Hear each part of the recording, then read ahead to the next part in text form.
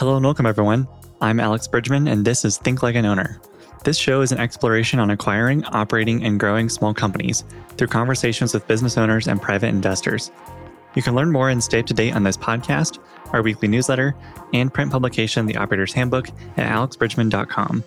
And follow me on Twitter at AEBridgman.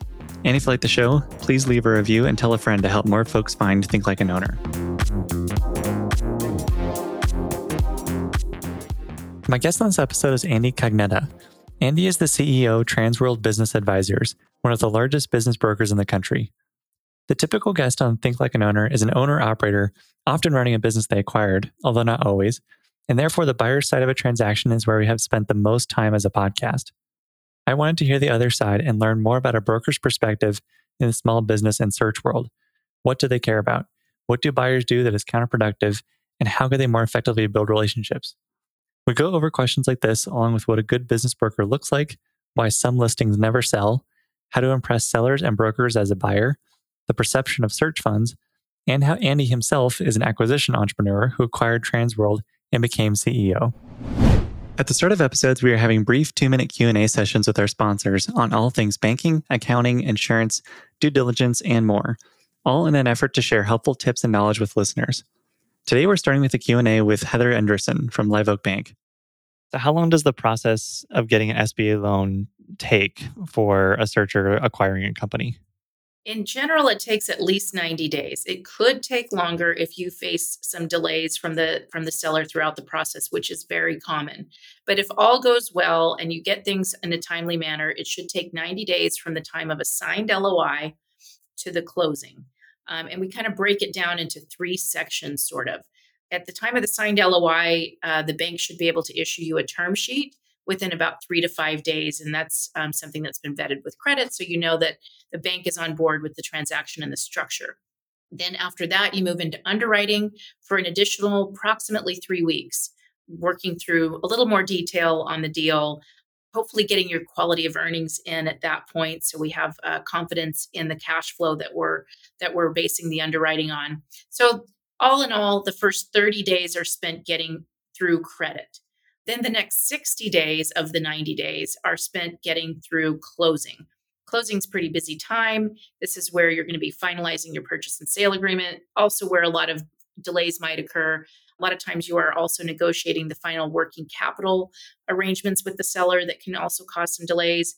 You'll be providing the final needs list, entity documents, leases, insurance, and finalizing your cap stack, of course, as well. That's an important part of the closing process. When all of those things are complete, you're closing. But as you can tell, it will consume every minute of those 60 days that you'll be working on it. So, best case 90 days, very common for it to kind of drag on a little bit longer than that based on, very common delays. Wonderful. Thank you so much, Heather. To learn more about Live Oak Bank's Search Fund Lending, you'll find Lisa and Heather on Live Oak's Search Fund landing page and find links to resources, FAQs, podcasts, and links to office hours. I also want to thank our other sponsors, Hood and Strong and Oberly Risk Strategies, for supporting the show. And now to the episode. I wanted to have kind of a discussion with the business brokerage perspective of the search fund world and folks acquiring small businesses. We hear a lot from the folks who are acquiring, but we don't hear as much from the brokerage side. And I think there's enough not known about it that it's valuable to bring that discussion to the show. So I'm excited to have you and talk a little bit more about that. But you acquired Transworld, as we were just talking about, which is wild to hear that this business brokerage was acquired in much the same way as many of your clients are. Can you talk a little bit about your early life? You talked about selling guitars and doing a bunch of other side businesses and then acquiring Transworld. Can you walk us through that journey of yours? Yeah, I graduated from college and I was looking to do something. And at the time, economy was a little tight. So I wound up selling cell phones on behalf, starting my own business. And I had done a few little startup things along the way and selling lighting, selling guitars. I wound up in the guitar industry where my family had come from. They manufactured guitars for 100 years. And I wound up in that industry because I knew some people. But selling guitars was not a very profitable thing. And I wound up buying a business in Connecticut with my family. And we bought this small little, it was called a pasta shop, and it was a gourmet food store / we used to do some catering, things like that. And we were young people. We were 20 something years old, and we bought it, me and my cousins, and we ran it for a couple of years. And we wound up selling it. And just because everybody had had enough of the food business and they were moving on to different things in their lives.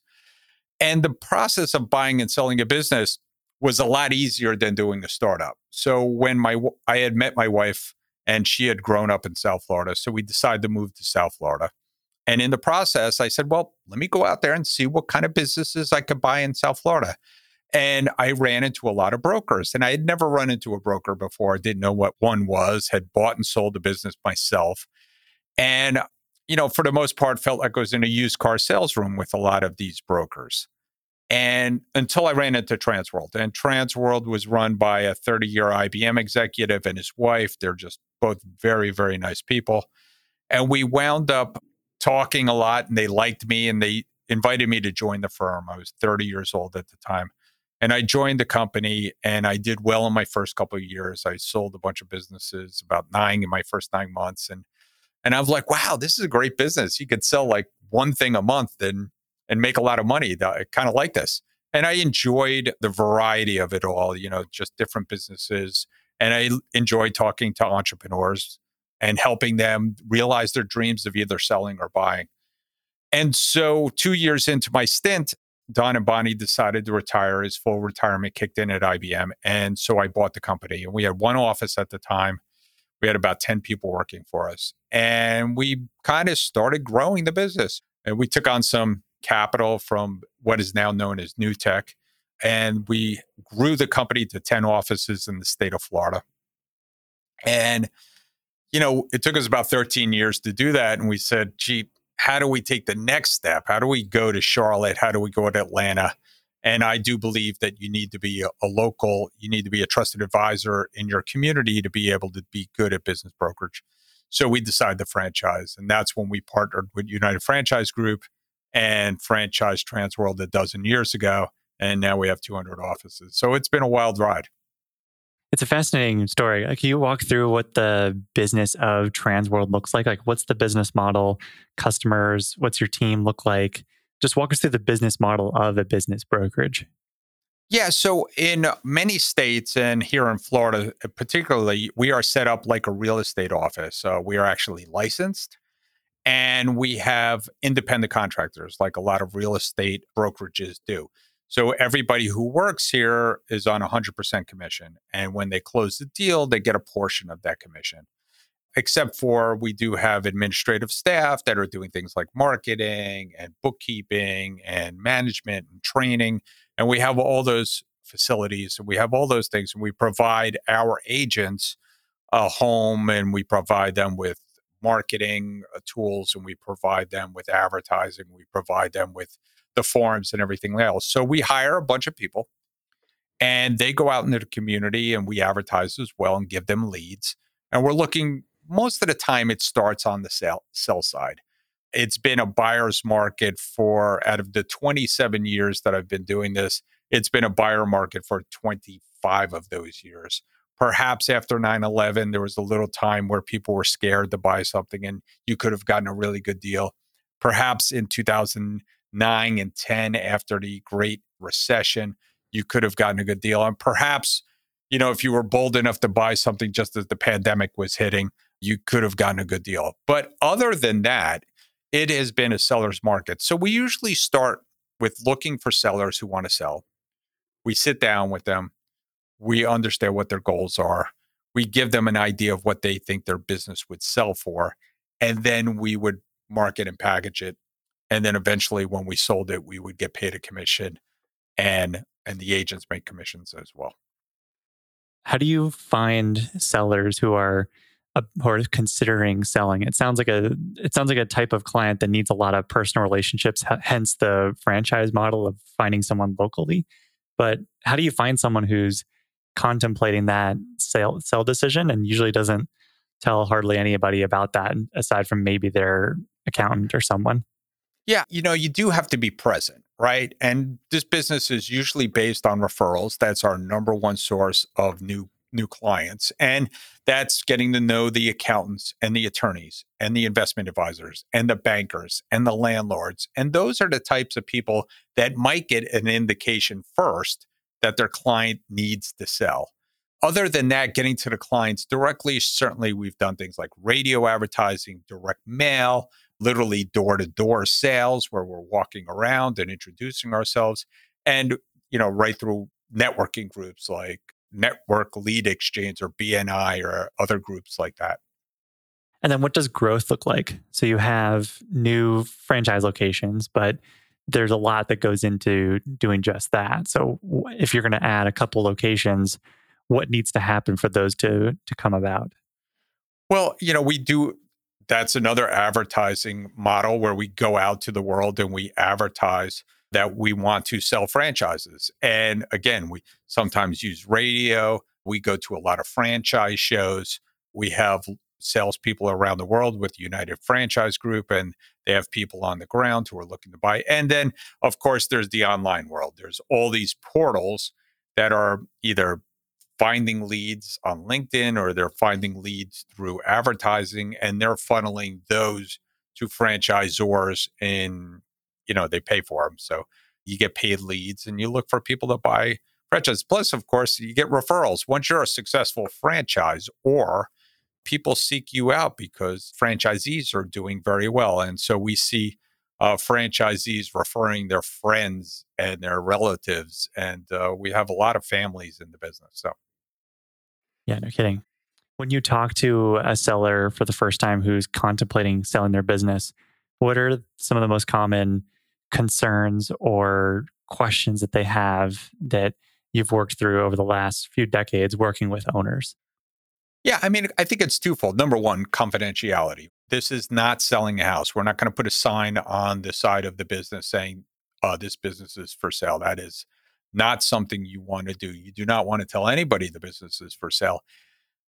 Even employees, which can be a sticky thing depending on who the employee is, but you're best off trying to keep it to yourself.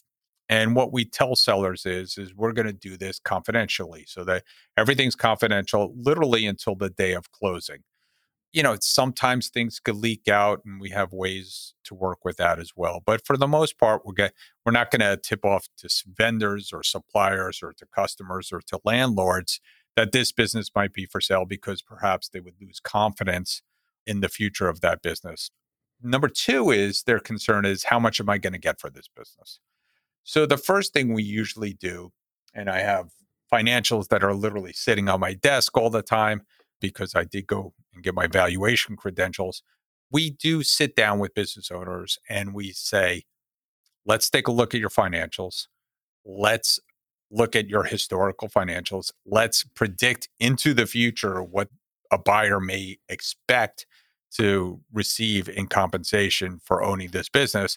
And then we could value it. And that's based on multiples of earnings usually, and usually their historicals come into play. And how has that changed over the last couple of decades in terms of valuations or process, confidentiality? How have some of those factors evolved or changed over time?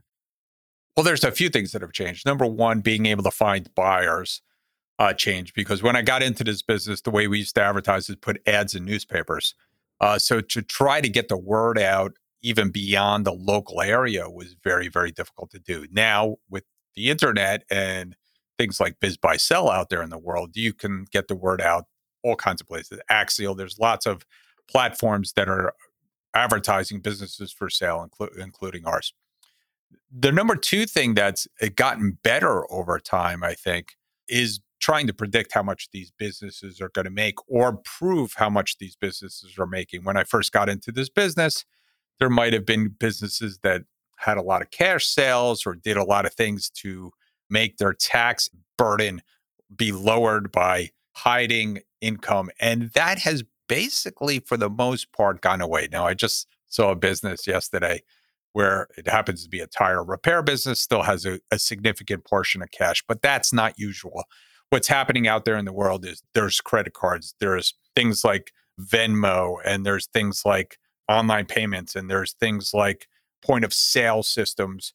There's inventory systems. So for the most part, businesses have much better books and records and much more historical data to be able to predict what a buyer is going to make in the future, which makes everyone's lives a little bit easier. What would you say has gotten harder? There's a few things that have gotten harder, just in terms of predicting things. We just have gone through a 2-year mess of a pandemic.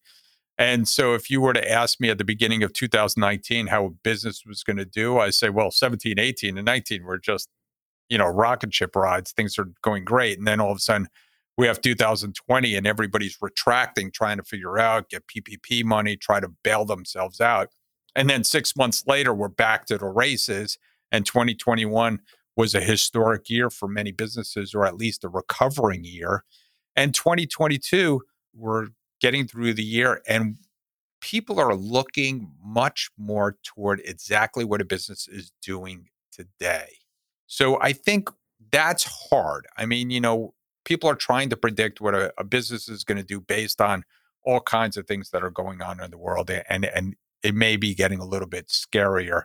I think some of the harder things is real estate prices, right? So real estate prices have gone up, and that includes commercial real estate. And that's in flux because maybe office space will be more available because people are working from home. But whatever it is, the value of real estate has gone up so much that it's made it somewhat untenable for businesses to be able to afford that real estate if they had to buy it today. So that becomes more difficult for us as well to get deals done. And on the seller expectations point that you made a little bit earlier, when a seller considers the value for their business before you've done any valuation work on what it could be worth, do you find that sellers are consistently higher or lower than what you believe the fair value of their business is? I think sellers always hope that their businesses are worth more, but sometimes I find that sellers are pretty realistic.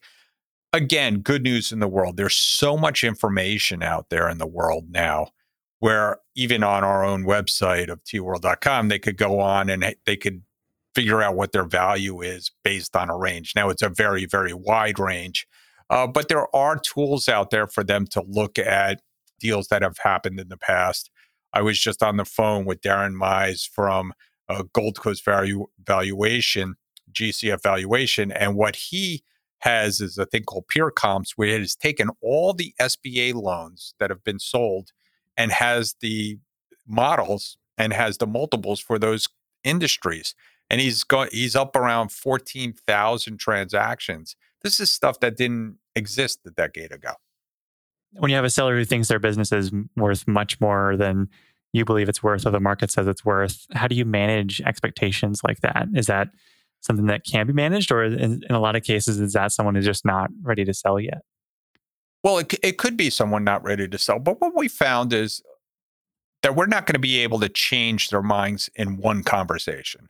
And certainly they're not going to believe us, perhaps because they're going to think that the brokers are just trying to get a quick deal and make a commission. So what we have to do is educate them to the marketplace. And we can pull those data from those databases. We could show them transactions that have happened in the past, and or simply put the business up for sale, and either it'll get ignored if it's too high. And we have statistics that basically say businesses that are 15% and higher from their eventual sale price do not sell. Therefore, businesses that are listed too high get ignored. Businesses that are within the range of selling sell much more often. And I think that's just an education thing. People have the ability to compare deals now. They could go on to portals and see all kinds of businesses for sale, and they understand what they're getting into. So no one's going to buy a ridiculously priced business. And so once it starts getting into that range, it could be a lot more. Sellers eventually will get there. We just have to educate them to the process. They have to hear it from the buyers. They have to get offers, and we can help them do that. What are some other types of data or listings that have a really hard time selling? Well, I think exposure to the marketplace is one. So if you sign up with a broker that doesn't advertise everywhere or doesn't spend enough on advertising to get you out there, I think that's a problem. I think there are industries that are inherently harder to sell and maybe a very specialized business that is personal in nature. But, we've sold dental practices, we sell psychology practices. I mean, imagine you go to your psychologist and it's someone new. And while those businesses don't sell for a high multiple, most people are willing to buy them because it gives them a head start. Veterinary practices are very hot to sell. Accounting practices, these are very personal things that people want to buy. One of the other hard things to sell is asset deals. So, where the asset value of the business is not justifiable by the earnings. So, for instance, I have a very well known recording studio for sale in a very, very famous place for music. I won't mention where it is, but I don't want to give it away. So, it's a very nice recording studio. Lots of gold albums, lots of platinum albums, top notch people that have been through there, very historic. The problem is it doesn't make a lot of money. And it's a sort of like we were selling a vineyard. Again, beautiful piece of property. But the price of the property made it so hard to buy the vineyard because the vineyard really didn't make a lot of money. And sometimes it's like sports teams. It's a vanity buy. Somebody buys it because they have lots of money and they just want something like that. So those are tough to sell, though. It's really hard. And we do pride ourselves of being able to find the needle in the haystack. We just sold a business. If you've ever seen the human bodies exhibit in museums, where you go and they have the actual human bodies that are preserved in a special way, we just sold that business, and we sold it to a museum in the Panhandle of Florida that has a dinosaur museum. Is now going to have this human body exhibit, and who's going to buy? Literally 20 dead humans that have been preserved and 200 body parts, but we were able to get it done. I think that's probably one of the wildest deals I've heard. It is the wildest deal. And I took it on specifically for that reason because I said, if we get this one done, we can sell just about anything. Yeah. What other businesses fall into that unique or vanity play type businesses? I said the sports teams like that. Sometimes the boating businesses we see out there where people are being a charter boat. Again, the boat is very expensive, very tough to sell. We did sell the Maikai, which is a very famous restaurant, tiki restaurant. And I did not know this before we got into this, but the tiki culture is a big thing. They have annual retreats and meetings for the tiki culture. And the Maikai, which is based here in Fort Lauderdale, is a very famous place. We put it up for sale and we got response from all over the world. Now, they didn't care if it was confidential or not. They really wanted to save the brand. And we found someone who wanted to save the brand. We have a 50-year-old hamburger company for sale in another part of the United States. And it's hard to find someone who wants to buy it. Again, the real estate is worth a lot of money. The original owner has passed away and the business has not been run optimally. And so therefore the earnings do not justify the purchase price that you would need to buy the physical plant of these 3 locations. What % of listings never sell? We've tracked that a lot over the years. Historically, business brokers, they say only 1 in 5 businesses that come to the market actually sell. I think it's a lot higher than, I think it's a lot lower than that. I think it's somewhere around 50%. I think eventually about 70% of them sell. It's just that broker doesn't sell it. And so I think most things will eventually sell if they get to the right price. Yeah, you mentioned depending on the broker. What would you say from a broker's perspective, but also a buyer's perspective? How do you identify a good broker?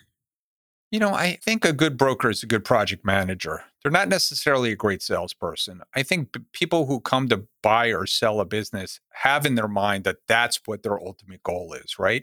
They just need to be guided through the process. And it's a jungle. I mean, it's just a lot of things could go wrong through the process. So you need someone that has the experience of going through that process.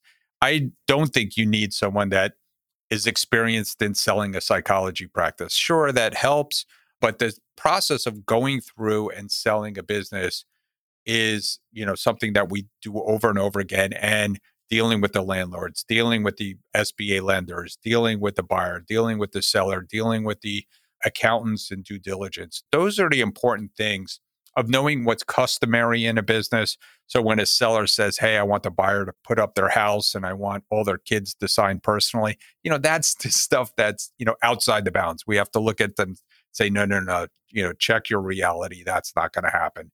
So those are the kind of things that we have to kind of go through. So a great business broker is someone that has a calm demeanor, is someone that can rationally think through and is a good problem solver. One thing I know we talked about earlier was there's often a disconnect, especially with like sub-average brokers with buyers, where they just either don't get along or there's just some mismatch or miscommunications back and forth. A lot of our guests on this podcast have been on the buyer side, but I would love to hear what are some of those common miscommunications or things that buyers just don't understand from the broker perspective that you think are most common in any sort of conflict or disagreement or miscommunication within that process? Yeah, I think the hardest thing for buyers is it's the tougher side of the deal right now, right? So a lot of buyers are frustrated because the brokers don't answer the phone. And I feel for them. I understand that. I have family members that have bought businesses in the past. And my advice to them is that it is a full-time job to go out there and buy a business. And one of the things you do is you have to prove to the business broker that's going to spend time with you that you are serious about buying a business and that you were loyal to them. Because what brokers have experienced in the past is, someone calls on their business, right? So they'll call and they pick up the phone and they show them their business. They said, I don't like that one. Show me more. Well, this is where the broker is taking a big risk, right? So are they going to spend the time, try going to chase down other brokers and try to cut a deal to make sure that they're going to get paid? Now, here in Florida, we have a standing deal where we co-broke all the time, but that's not true everywhere, which is a frustration of mine. We could talk about it in a few minutes. But are they going to go and chase other deals for that buyer? Because sometimes the buyer calls back and says, after they've done 6 months of work with them, it calls back and says, never mind. I found something or I got a job and I'm just done. So most of the time, what the brokers are going to do is they're going to sit back and they're going to sit with their sellers, their files, and they're going to work their files. Because what's going to happen, and this is bad news for buyers too. We just put out a deal yesterday and it got 100 responses. And there's already 30 NDAs out on this. And it's possible that we'll get half a dozen offers on this one business. And so when a buyer calls me up and says, well, I want something that's niche, I want something that has recurring revenue, I want something that somebody's retiring, I want something that's growing, I want something that has low employees, I want something that's 9 to 5. And I look at them and say, if I find that business, I'm going to buy it. There's no perfect business out there. You're going to have to work hard. And so I tell my own family members, I'm like, listen, all I ask is go out there in the world. Go on BizBuySell, go on tworld.com, go on all the websites, copy down the ad number, send it to me. I'll call the other broker and I'll try to chase it down for you. Let me be your representative and I'll look for deals. And I'll be honest with you. Hey, listen, I'm not sure I like that pack and ship store. Hasn't made a lot of money over the years. I'm not quite sure how you're going to grow your pack and ship store. By the way, pack and ship is doing great these days with the internet these days. But it used to be a tough business to buy. It didn't make a lot of money, tough to grow. So I would say, maybe you're more talented at doing something. It's the way I feel about gas stations right now. How much extra business could you bring to a gas station? You're going to start dragging cars off the street. For the most part, gas stations, you're going to want to buy multiples of them because they make what they make. And so, I try to encourage people to try to go out there and get educated, Because what's going to happen is there's a low inventory right now. And they're going to go out there in the world, look at all the inventory and come back to me and say, Andy, I don't see any good deals. And I could agree with them. I'm like, there's not that one business that's perfect for someone who wants to build a team, build a brand, go out there. But what happens is that business will come up for sale. And they're going to be one of the 100 people that respond. And they're going to have to stand out. And how are they going to stand out? They're going to take a meeting as quickly as possible. They're going to get in front of the seller. They're going to be organized and tell that seller why they're going to make their baby a much better place and save their baby and make sure their baby lives on for a long time, because these sales are the seller's babies. And they're going to put in a good offer at a good price, and they're going to be ready to rock with their cash in place or their banks in place, and they're going to be ready to buy, because that's what it takes. Yeah, there's a few factors there of businesses with recurring revenue that have low employee counts, which sound a lot like the filters that a lot of search funds use and independent sponsors use to acquire businesses. What's the broad perspective of search funds, independent sponsors, individual buyers from brokers? How do they view those buyers? Well, I mean, so the people who are pledge funds, quote unquote, that people will give them money if they find a good deal, those are tough. I mean, we look at them a little bit with scrutiny because there are sometimes better buyers out there, the strategic buyers that have a balance sheet that are ready to deploy it if they find a good deal, or sometimes the easier and more lucrative way for a seller to sell. So the independent sponsors. Now, the independent sponsors can be a good deal. We had these two kids, I'll call them kids. They were out of college, and they wound up buying a painting contractor that was earning about $1.5 million. Now, no private equity group wanted to look at a painting contractor. This is boots on the ground, getting crews out there to paint buildings and doing estimates for customers and dealing with all the things that happen in a painting contractor's life. But it made $1.5 million. And these two kids, they either both went to Harvard or one went to Harvard. So they were real kind of business school kind of geeks that were putting everything in a spreadsheet.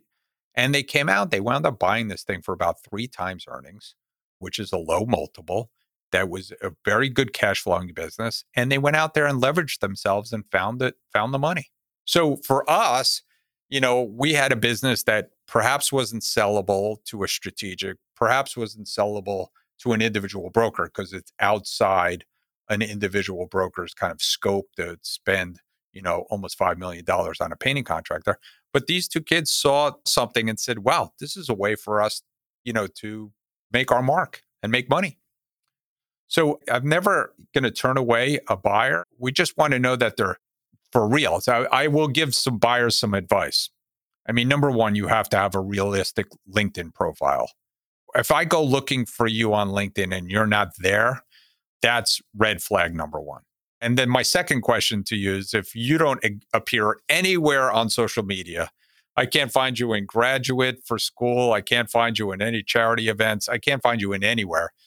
Who are your partners with, or who's your attorney, or who's your accountant? And if they tell us who their accountants are and who their bankers are and who their attorneys are, and none of those people are online, then we got a problem. So you really have to kind of build out your team too, and have a real team as an independent sponsor. And if you can have, I have, my college buddies at Greenberg Traurig, and he's going to be on the team. And I have someone at, Ernst & Young is on our team as well. And I have a local CPA practice that's going to be doing our due diligence. And I have these two bankers that I have a letter from saying that, we're behind them on their first transactions. If it's your first transaction, you're going to have to do stuff like that. Yeah. And you mentioned earlier that speed and promptness, offering a good price, and getting a meeting with the buyer or the seller as quickly as possible was a way to distinguish yourself as a buyer. But once you get in front of them, what are some ways that you've seen buyers distinguish themselves and make themselves a better buyer for someone's business? Well, I think, the seller wants to know what's going to happen to their business. And we did recently have a fairly large transaction where the seller knew that the buyer was a strategic buyer and the whole business was just going to go away. They just knew that that's what they were eventually going to do. And the buyers were like, no, we're not going to do that. We're not going to do that. And day two, after they bought it, they just closed the whole thing and absorbed it into their current facilities. So if you're an independent buyer and you want to go in there, show that the sellers that you're sincere about taking that business and preserving the legacy and preserving the employees, because a lot of times that's what they want to see. And they want to see that you have a plan, and they want to see that you have resources, and they want to see that you're excited, and you want to show up and look for real. I mean, I've had some people show up for some of these meetings and they're in flip-flops and their golf t-shirt and they just look like they're a mess, or they just came off the golf course. And I've had some billionaires show up looking like that, and so they're billionaires, they could get away with it. But if you're just a regular person and you're a young person, you got to show up and look and have a plan, and let the sellers do a lot of talking. I mean, they want their stories to be heard. And I always tell buyers, for 6 months, you buy that business, I don't want you to do anything rash. Just sit there for 6 months. Just operate the business like the seller was operating the business. And then you could start tweaking it. But coming in there day two and tweaking a lot of things is usually a recipe for disaster. And the sellers don't want to hear that. The sellers don't want to hear that you're going to fire employees. They don't want to hear that you're going to move the facility, because a lot of times they're on the hook. Most businesses have some sort of seller note, earnout, something where the seller's on the hook, and they want to make sure that the buyer's going to do the right thing. Yeah. What are some other ways that you've seen buyers derail buying or acquisition processes? Well, they don't tell the truth. One of the things simple things like, have you been arrested before? And if you have been, just tell us the story. I mean, there are stories out there where kids are 19 years old and they're down at Mardi Gras, and this one guy literally went to punch a horse, and it happened to be a police officer's horse. And, that's called assault on a police officer. And he literally had a felony in his background. But he told us about it up front. And he said, listen, if they do any research on me, they're going to see this story. This is the story. That's okay. Not telling us things like bankruptcies, not telling us things, bad things that have happened is a recipe for disaster. And I think the other thing buyers can do is try to focus on one deal. Don't try to buy 3 businesses at the same time, or decide I'm going to put 3 businesses under contract, run 3 mutual due diligences, and then make a choice. That's another recipe for disaster. So I would just tell buyers to be truthful up front. If they don't have the knowledge to buy the business, tell the seller that, and tell the seller how important they are going to be to them afterwards. I will tell you that when we leave a buyer meeting with a seller and that buyer makes a good impression, I will get a phone call, or the seller will run out in the parking lot after me and say, that's my person. I want that person to buy this business. I will do anything to make that happen. I'll give more seller financing. I'll lower the price. I'll do an earnout. That's the person I want running this business. And so that's what could happen if you make a good impression as a buyer. How much influence does a broker have over who the buyer ends up choosing, or who the seller ends up choosing as their buyer, or at least choosing to go down the process with a certain buyer? I think a lot. I mean, we've certainly been in competitive bidding situations before where we have to sit down with the seller, and so we have to come up with a spreadsheet perhaps of what the proceeds will look like post closing. So money is number one, perhaps comes in, but no, a lot of times money's not number one. Number one is the buyer's going to close. So you go back to, someone who's a pledge fund or someone and a sponsored buyer. And, if they don't have access to that capital, and they're going to have to go through a lot of machinations to try to get it done, oftentimes sellers will take a deal that's cash that will close much quicker if if they're ready, if it's going to close faster, or if it's a more known quantity is going to close the deal. So I think that's, when we try to guide our sellers, we're telling the sellers, listen, number one, who's going to close? Number two is who's going to get through the process of closing? And perhaps number three is the eventual purchase price.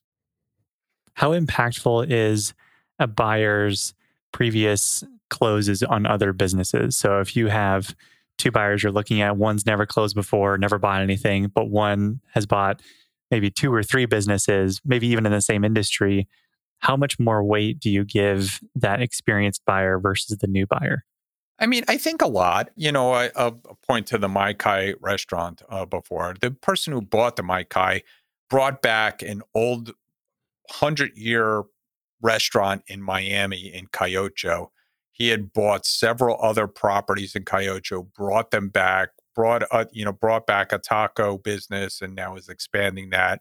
Brought back a breakfast concept that he's now expanding. He has dozens of locations. So when we presented that buyer comparative to another buyer that was local who had, plans to knock down the building, and again, all the sellers wanted was that legacy to continue. Then, this guy was like, no, I'm all about the history. I'm all about the old pictures. They were actually cleaning out the place. And he says, please don't take anything out. The old pictures, the plaques on the wall, the dollars taped to the wall. I mean, that's the kind of stuff that he wanted. And that resonated with the sellers. So I think it's very important to show that the buyer has a track record. And if you're a buyer for the first time and you have not acquired a business before, and you're going up against a lot of experienced buyers in that, that type of deal you talked about where there's 100 people reaching out, how does someone stand out? Maybe they can't stand out in the first deal, but over 6 months or a year of getting to know this potential buyer, are there ways for that potential buyer to distinguish themselves in a broker's mind so that when that 100 inquiry deal comes up again, they're a little bit higher up on the list? I laugh, but I say, bring your spouse, bring your dad, bring your mom, bring your family to the meeting, bring a business partner, an advisor. I think I had a very young advisor once upon a time, and he's a very successful advisor, but he's 20 something years old. And I was, again, I had just turned 30 years old. And, to walk up to a 65-year-old and say, trust me, is a tough thing. But what, I was able to do, and what, I've seen what happens when a seller will pick an inexperienced buyer is because they have a young family. They're willing to work harder. They're going to put the time in and spend time at this business, not like a 60-year-old guy who's bought 15 of these things and he's just going to try to put a manager in and let the business run. A lot of business owners want that buyer to work their business. And so if you're a young person or someone that has never bought a business, just look at them and say, I'm going to put more work in. I'm going to be interested in what you have to say. I'm going to help, continue your vision. And a lot of times that resonates with the sellers. And on the seller side, what are some helpful things that sellers can do to prepare themselves and their business for being sold? This is why I write books. I literally wrote a book about selling a business. And the reason I want people to prepare, right? You just got to think about it. And the number one thing you could do is just keep good books and records. I mean, if you just stop brutalizing your business to save on taxes and realize that you just have a partner in business and it's called the federal government, and have good books and records, have an inventory system that actually works, have processes and policies in place, go out and read the E-Myth and understand how your business actually operates and document it. Those things will make your business much more sellable. And if you grow your business before you sell, instead of running it down, no one likes to buy a business that's running down. The SBA actually will not lend money based on that. So your business needs to be steady or on its way up.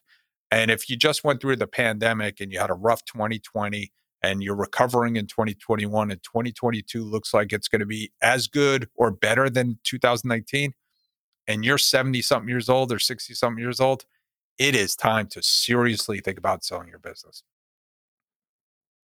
What do you recommend sellers do after selling their business? Assuming they're not working in the business anymore, or they've already Yeah, if done they're their not 3 to working 6 in the business months. Yeah. anymore, of course, everybody wants to take that time off, and then usually people get bored. I just tell sellers, I mean, number one, selfishly, I would tell them, think about joining Transworld. Love to have you. Business owners who have sold their businesses turn out to be great intermediaries. I also encourage people to get involved in their community. The nonprofit world needs good people. It needs people that don't necessarily work because they need money. They work because they need fulfillment in life. And I forget what the name of the book is, but it talks about the second half of your life. And that's what it's about. It's about leaving a legacy. So if you haven't left a legacy in your business, maybe it's time to leave a legacy in your community. You've talked a lot about trying to establish good relationships in various regions and cities. And that's part of the franchise model, is having someone local. And a big part of building relationships in a city or location is, giving back to that community in various ways. What are some ways that you've effectively built relationships in different cities and regions through either charity or giving back in some way? What does that look like? Yeah, I think it is getting involved in your community. I happen to, one of my earlier involvements at the chamber, trying to get involved in the local community, was on a leads group. So I thought networking was the thing to do at the chamber. And I wound up getting involved with a charity locally that is a soup kitchen, emergency food pantry. And they had a broken air conditioner. I helped them fix it through some of the businesses that I had sold. And they invited me on the board. And I eventually became the chairman of the board. And we built a building, a $2 million facility, to help feed people and clothe people and do social services. And I said to everybody on the board at that time, I said, hey, listen, everybody needs to raise money. I don't care how you're going to do it. Go out and raise money. So I said, because of my pasta shop experience that I talked about earlier, I decided to cook dinner for everybody at the facility and have a Sunday dinner. And so I did that. And 4 years into it, we were just jamming. We were sold out, couldn't fit any more people inside of that facility. So we moved it to the local catering hall. And now, 20 years later, we just celebrated our 20th year. We raised $365,000 this year. We had 900 people present at the Andy's Family Pasta Dinner. It's been a great run. And I didn't do it just to build my business, but that has absolutely helped my business. I just believe if you're going to be part of the economy, part of that economy is giving back and supporting those who are less fortunate. And so it has been incredible. Because of that, I've also been invited to be on other charitable boards, and I've been invited to be on the 100 CEOs of Broward County, called the Broward Workshop. And I just rolled off being the chairman of the local United Way. And I've traveled the world with both Junior Achievement and the United Way, doing things for them. So it's just brought us so many opportunities, and it's just a great way to go out there. And it helps build yourself. I mean, going through strategic planning meetings and going through board trainings, all those things teach you how to be a better business owner. Yeah, I definitely agree. Moving to some closing questions. What college class would you teach if it could be about any subject you wanted? I do teach a little bit, and I teach about negotiations. I love that. I love the book Chris Voss wrote for Never Split the Difference. Negotiations. How do you structure that class? Do you teach that, or is that something you wish you could teach? No, I do teach it. And I usually just talk about negotiations it's about an hour and a half. I teach it to nonprofit executives. I just got done doing that. We talk about getting the big check at a nonprofit. So I do that every year. That's fantastic. What strongly held belief have you changed your mind on? I mean, I don't know whether to make it funny. Like, my one strongly held belief was I didn't like Broadway musicals. And my daughter loves Broadway musicals. She's trying to make her way up in New York right now. And she brought me, or I got dragged to go see Wicked when she was a little girl. And I was like, wow, wait a second, this stuff is really good. So I love Broadway. I actually wrote a play, a musical with her, and it's been kind of a family project over the last 5 years. So she has definitely changed my mind about musical theater. What's the best business you've ever seen? There's two that come to mind. And I'll let you pick from when I'm done with that. So one of the best businesses I ever saw was a distribution business in Miami that distributed nothing but wheels. It was a caster distribution business. And I was fascinated by it because it was in a small little warehouse, been around for 20 years. The owner had 3 staff members. He used to come in like 2 hours a week. And he used to have a golden goose on his license plate. And it was like his little model. He had like things embroidered with a little golden goose on it because this business kept laying golden eggs for him. And it would make money year after year after year. Very low maintenance business. Very, had 3 employees that basically took care of it. Had long-term clients like hotels and cruise ships and distribution companies that needed wheels, that replacement wheels on things like, dollies and all kinds of things. And it was fascinating business. And I was like, wow, so simple. Little warehouse that you would never pick out as that's a business that's making that, somebody $500,000 to almost $1 million a year after year after year. So that was one of the best businesses I've ever seen. That's fantastic. Thanks so much, Andy, for coming on the podcast and talking about the business brokerage side of buying and selling businesses. It's been great to have you and chat a little bit about it. Thank you. No problem. Great talking to you. Thank you.